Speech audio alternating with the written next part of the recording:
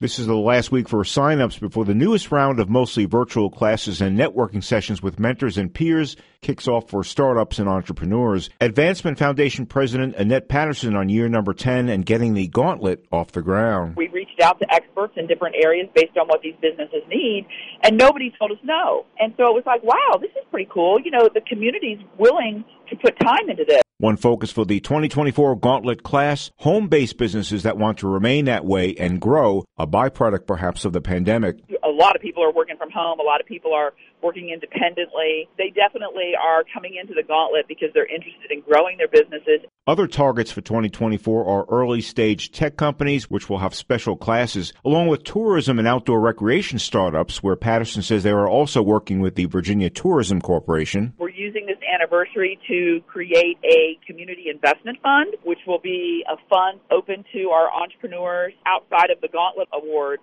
But this would be money that as companies are growing, they need a piece of equipment or they need something, they can get a grant, they can get a loan. Also returning, the Hive 2.0 on Lee Street across from the Vinton Farmers Market, a physical space for meetings and offices that was formerly the Hive in a health department building on South Pollard Street. Gene Morano, WFIR News.